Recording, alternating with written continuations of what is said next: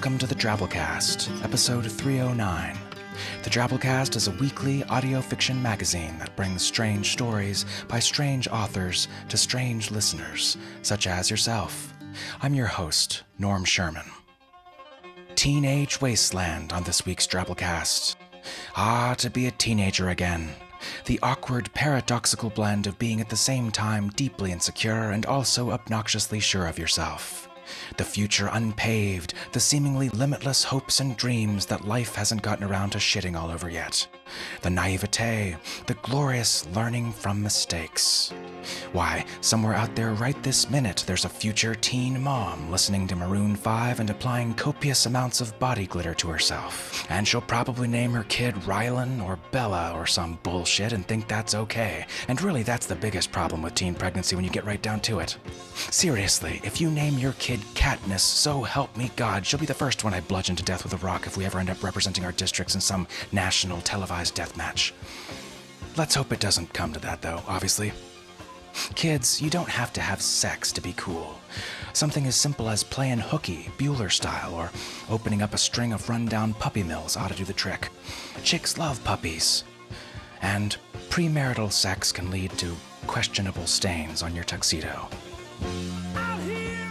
This week we celebrate teenagers, because Lord knows they don't celebrate themselves enough. Let's listen to a 100-word story. This week's Drabble is called Supply, and it comes to us from Miles McDonough. Miles is currently studying creative writing at Harvard University. While not drabbling, he enjoys creating articles for the campus's satirical news publication. If the writing career doesn't work out, Miles plans to establish a Gaelic-speaking colony on Mars. Right now, he lives in Boston.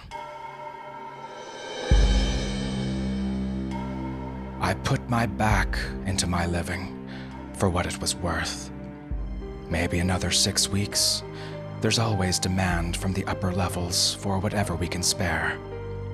It isn't so bad, really. John left me his longboard and his will so I can scoot around on my stomach. And I made it to 17 with both lungs, which is more than most can say.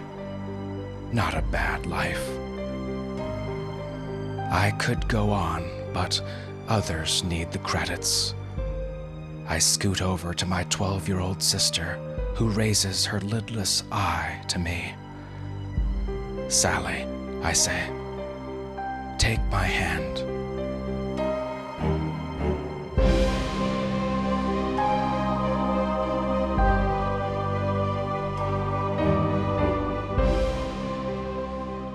Yikes. Now there's a scary future for teenagers. How's he gonna take selfies without a hand?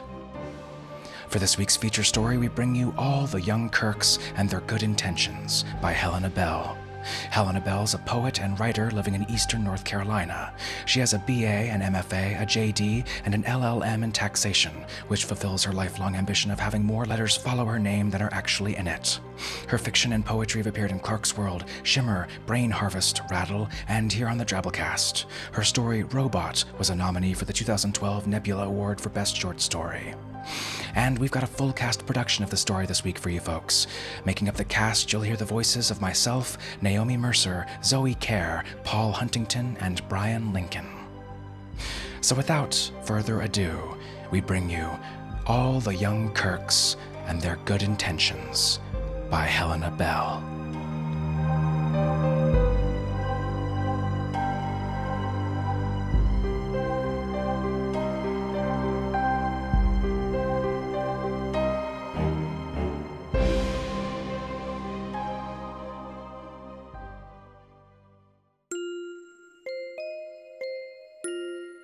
(2249) AD. All the young Kirks in Riverside Public High School are assigned to the same homeroom class. They sit together in the back corner on the far side from the door. They speak only to each other. The young Kirk on the moon goes to school with no one. Each of the colonists has a job, and he or she is responsible only to the duties of that job. The others call him Fisher instead of James, since he spends his days knee-deep in the trout pond, allowing the fish to glide between his legs. When the fish become completely inured to his presence, he thrusts his hands into the water and grasps one around the belly. It fights, and Fisher holds on. He's supposed to take it out of the water, to throw it into the white bucket by the shore, but Fisher never does.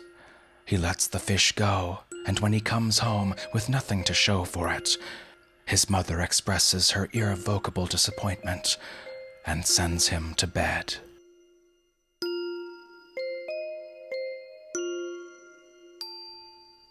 Jamie. All the young Kirks in Riverside are in love with Jamie. She wears tight green skirts and impractical shoes. When she crosses and uncrosses her legs, all the Kirks, even the girls, turn their heads ever so slightly to watch. Jamie does not have a boyfriend, as none of the Kirks are so bold as to admit their feelings to another. Sometimes when the teacher lectures on the sixth extinction and flashes slides of West African frogs and fungal diseases, Jamie slides the heel of her shoe off and lets it dangle from her toes. She enjoys being wanted, but sometimes imagines instead that she is a girl named Lucy, who is allowed to love whomever she chooses without upsetting the balance. Jamie Kirk has a plan. Every year they send the best and brightest students to the moon to join the colony. She hears there are animals there long dead on Earth, and everyone is beautiful and kind and exotic. There will be no other Kirks there to demand she talk and act in a certain way. She will be free. The moon colony is very selective. Only one couple from Riverside has ever gone. But Jamie knows she alone of the Kirks will be selected, as she is the best, the brightest, the most adored. The other Kirks will beg her to bring them too as her one true love and companion. They will fight amongst themselves to see which of them is the most worthy, and Captain, or perhaps Jamie or Tiberia of the surreptitious movements will win. When she is about to consent, a gleaming stranger with skin brighter than fresh fallen snow will appear, as there is always a twist in these kinds of dreams. Jamie is in love with the Challenger. She has been in love with him/her since the first night she climbed to the top of her parents' barn and saw him/her walking on the road leading away from the river. Jamie believes the Challenger must be a creature of magic, the embodiment of hope and freedom, and walks the roads alone because he/she is unafraid of the nighttime creatures, of the illnesses which travel on the air. Jamie suspects the Challenger is an alien, an unknown race who wanders the dark roads for someone worthy of his/her company. Jamie is worthy. Jamie is worthy of all. But Jamie cannot tell any of the others about the stranger, as they are all in love with her, and she must pretend to not be in love with them all equally. To balance between the sharp edges of desire and duty to her companions is a very Kirk-like thing to do. And so she waits. Tea. All the young Kirks ride their bicycles to the Walmart parking lot after school. They draw straws to see which of them will go inside and attempt to buy a case of beer. Though he does not know how, T's straw is always the shortest. Captain hands him a wad of sweaty $5 bills and wishes him luck. With a confidence which is not his own, T walks in and slams the beer and the money on the counter. "Go home," the cashier says. "Please," T says, "just once." The cashier shakes his head. When T comes out empty-handed, Captain sighs and goes in himself. "You just have to know how to talk to them," Captain says. "Yeah," Jimmy says. "It's all in the attitude." Captain hands the cans out in order of his favorites. T is always last, and he always refuses to take it. "I don't drink shit." Captain smiles. "Now I see. You're choosing not to buy it each time, making an executive decision, saving us from this foul-tasting beverage." T shrugs. "Think what you want." T suspects that the cashier and the captain have a secret arrangement designed to humiliate T in front of Jamie and everyone else. He fears that one day Captain will kick him out of the group entirely, unless he can find a way to be useful. One night, as they ride home, T tells Captain that there's a tree on T's property from which, with a telescope, one can see into Jamie's bedroom window. "I know," Captain says. "You can see into Red's too." And with a grin, rides off. Red, Red has a job at the local Walmart. She is the only one of the Riverside Kirks to have dropped out of school and seek employment elsewhere. She saves every cent, and one day will buy a steamboat ticket to anywhere out of Iowa. She does not care about the moon or space or destiny. She loves her family and cheers for the local team at football games, but there is a deep restlessness in her feet. Each night, she wakes from her dreams to find herself knee-deep in the English River, with her nightgown and underclothes floating away downstream. She doesn't tell anyone of her plan to escape, least of all her brother T, who will see it as yet another rejection. She suspects her presence is the only thing which protects him from the other Kirks.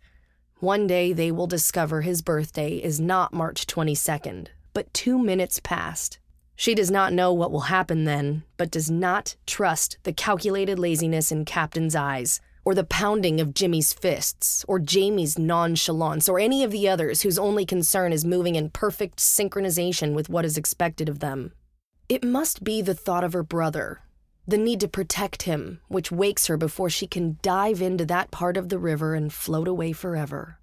Walking back along the dirt road, Red feels her skin tingling in the moonlight, and she knows that any boy looking out from his window will think she is a white stag, or changeling, or star.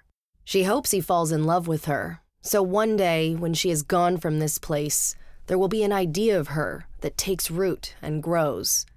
Perhaps in this way, enough of her spirit will remain behind to cocoon her brother.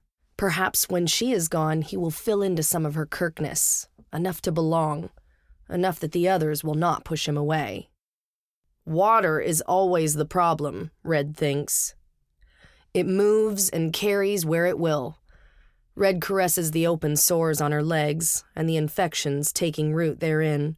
She wishes her sleeping brain had the sense to put on waders before stepping out the door, but knows that contagion is an inevitable condition. If not the river, then the rain, then the tap, then the bottled water they import from the Delta in exchange for organic crops. At Walmart, she prepares the sleeping lofts where the outlying farmers will come to live when the river floods. No one builds for permanence anymore, and she marvels at the other Kirks' insistence on pattern. Every day her brother comes in attempting to buy beer. Every day he fails. Why? She asks T. If I don't, they'll kick me out. Why? She later asks the cashier. Have you seen the crap floating around in one of those cans? But Captain! Little prick deserves whatever salmonella he catches. In the winter months, Red returns to school and sits with the other Kirks in the back corner, but she is ever so slightly out of step. While the others gaze longingly at the mauve pump dangling inches away from Jamie's instep, Red is leaning back to examine the topographic maps on the walls.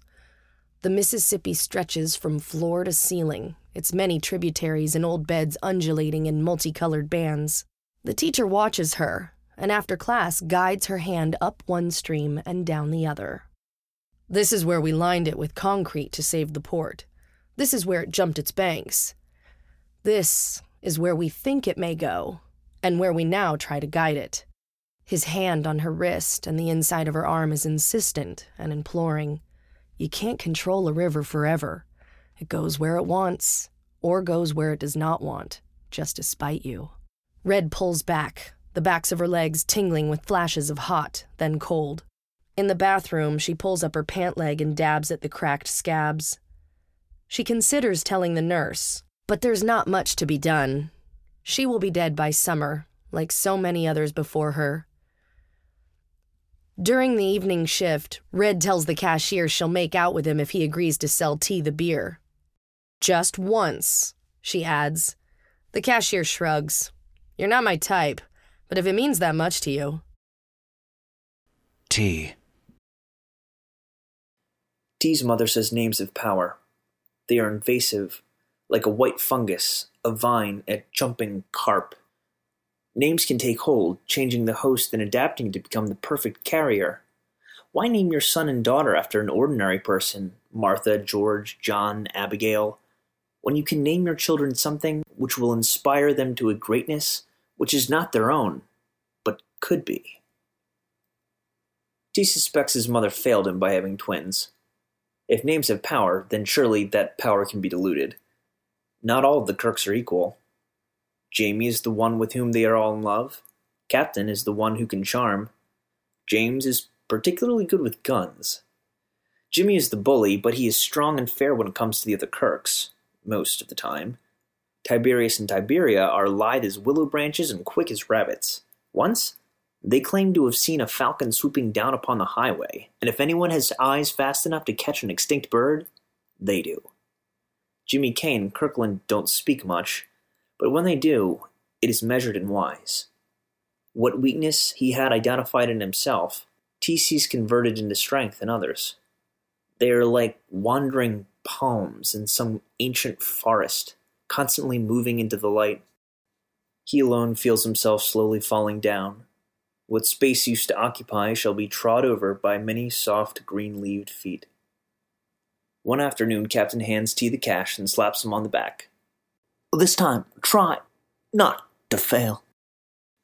When he walks in, the cashier heads him off. Compliments of your sister, he says, and hands T a bottle of whiskey.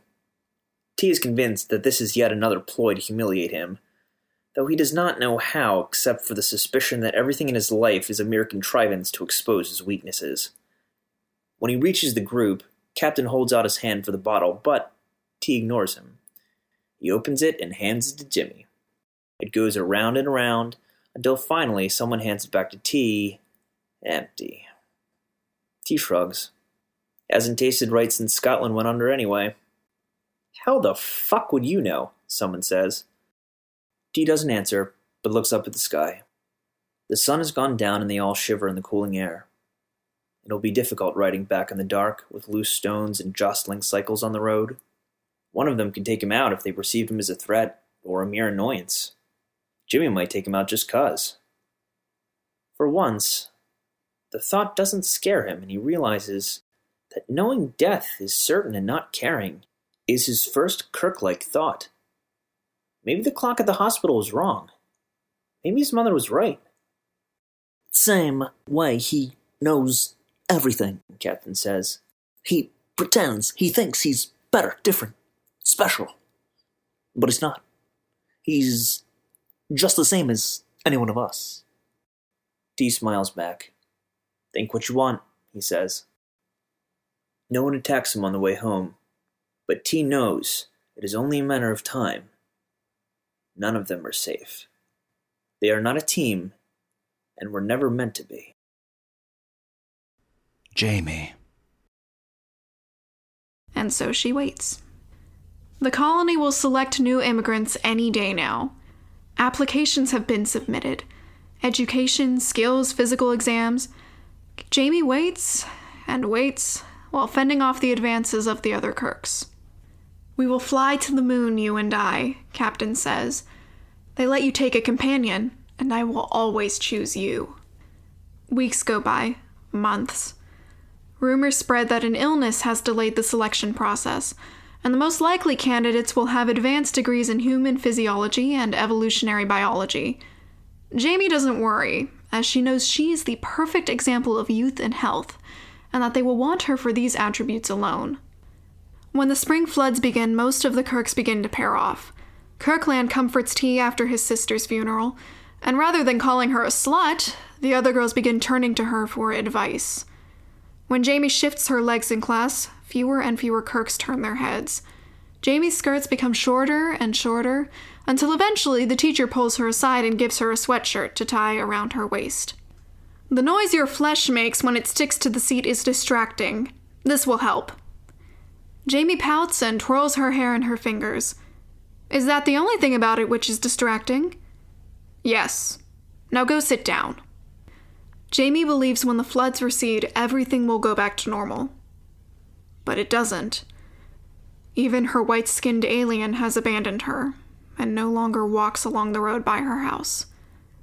She begins to doubt she ever saw him/her at all. Only Captain favors Jamie openly, and she pretends to favor him back to spite the others. She lets his hand wander up her leg and kisses him when the others are looking. She tells herself she's only salvaging her plan when she allows him to undress her in the dark. She's only recapturing her essence when he moves against her.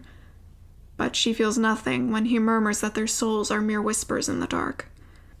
She is robotic in her movements, and she feels Captain, the other Kirks, the alien, her entire world slipping away from her. When they finish, Jamie goes back to the roof, hoping that now she has sacrificed some small part of herself. Perhaps the alien will come back. But instead there is only silence, and the moon gleaming on the empty gravel.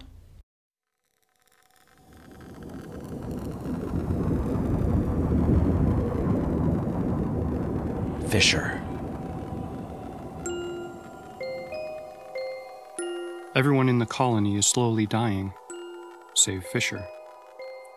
He suspects his immunity is a sign of his guilt. He is the new Typhoid Mary, asymptomatic and always suspiciously present. He eats only nutrition capsules and does not handle the food or animals.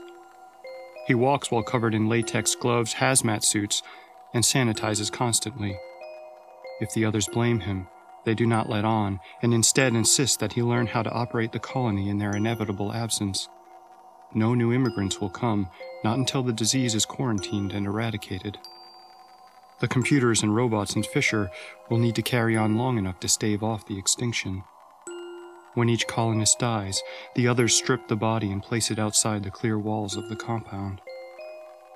No one is buried or incinerated. Rather, a pile of dehydrated corpses piles up in view of the cornfield where the wild deer graze. No single human matters, only the responsibility to the birds, amphibians, lizards, and mammals which were saved and transplanted. "We never intended to stay, you know," Fisher's mother tells him. "We just thought, a foothold, something to get us started." Fisher knows that one day all the colonists save him will be dead, and he will be consigned to carrying on alone. Earth will send him one companion each year, and he will fall in love with him or her each time, but he or she will die, and another one sent. He will have to be brave enough each time, hoping that this one is different. He reaches into the water and lets the fish glide by. If one looks long enough, one can see a pattern in any movement, but it does not mean you can change it.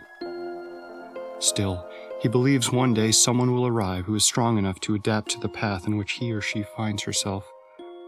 One day someone will open the shuttle bay door and be the person with whom Kirk can settle down and live a long, fruitful life.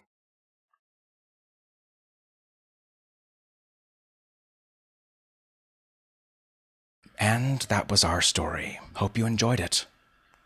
Don't try to read too much into it, folks. Sometimes a story is just about a group of teens loosely connected by name to Captain James T. Kirk, living in dystopian Iowa but hoping to be sent to the moon one day. Now that's my kind of story. If you enjoyed, remember, as always, the Drabblecast relies on your support to keep us going each week. Consider making a donation to the show to help us pay authors and make things better. Find support options off our website, www.drabblecast.org. Sign up there for a $10 a month automatic subscription and get access to our premium content feed, Drabblecast B-Sides, with extra stories and cool stuff each month. Later this week, you can hear an exclusive author interview I did with writer and frequent Drabblecast contributor Tim Pratt. Lots of good discussion and insight from Tim about writing. You'll enjoy hearing this, I think. Sign up for Drabblecast $10 a month, and you should get an email with B-Sides, login, and access instructions shortly thereafter. We greatly appreciate you supporting your favorite weird fiction podcast. Us, I mean, that is, in case that wasn't clear. Alright folks, let's wrap things up with our 100-character story winner this week, called Winter Garden, by first-time winner Sigmund. Here goes. Dear ancient roly-poly king, matured to stone and bone, you have outlived all other things, and now you're all alone.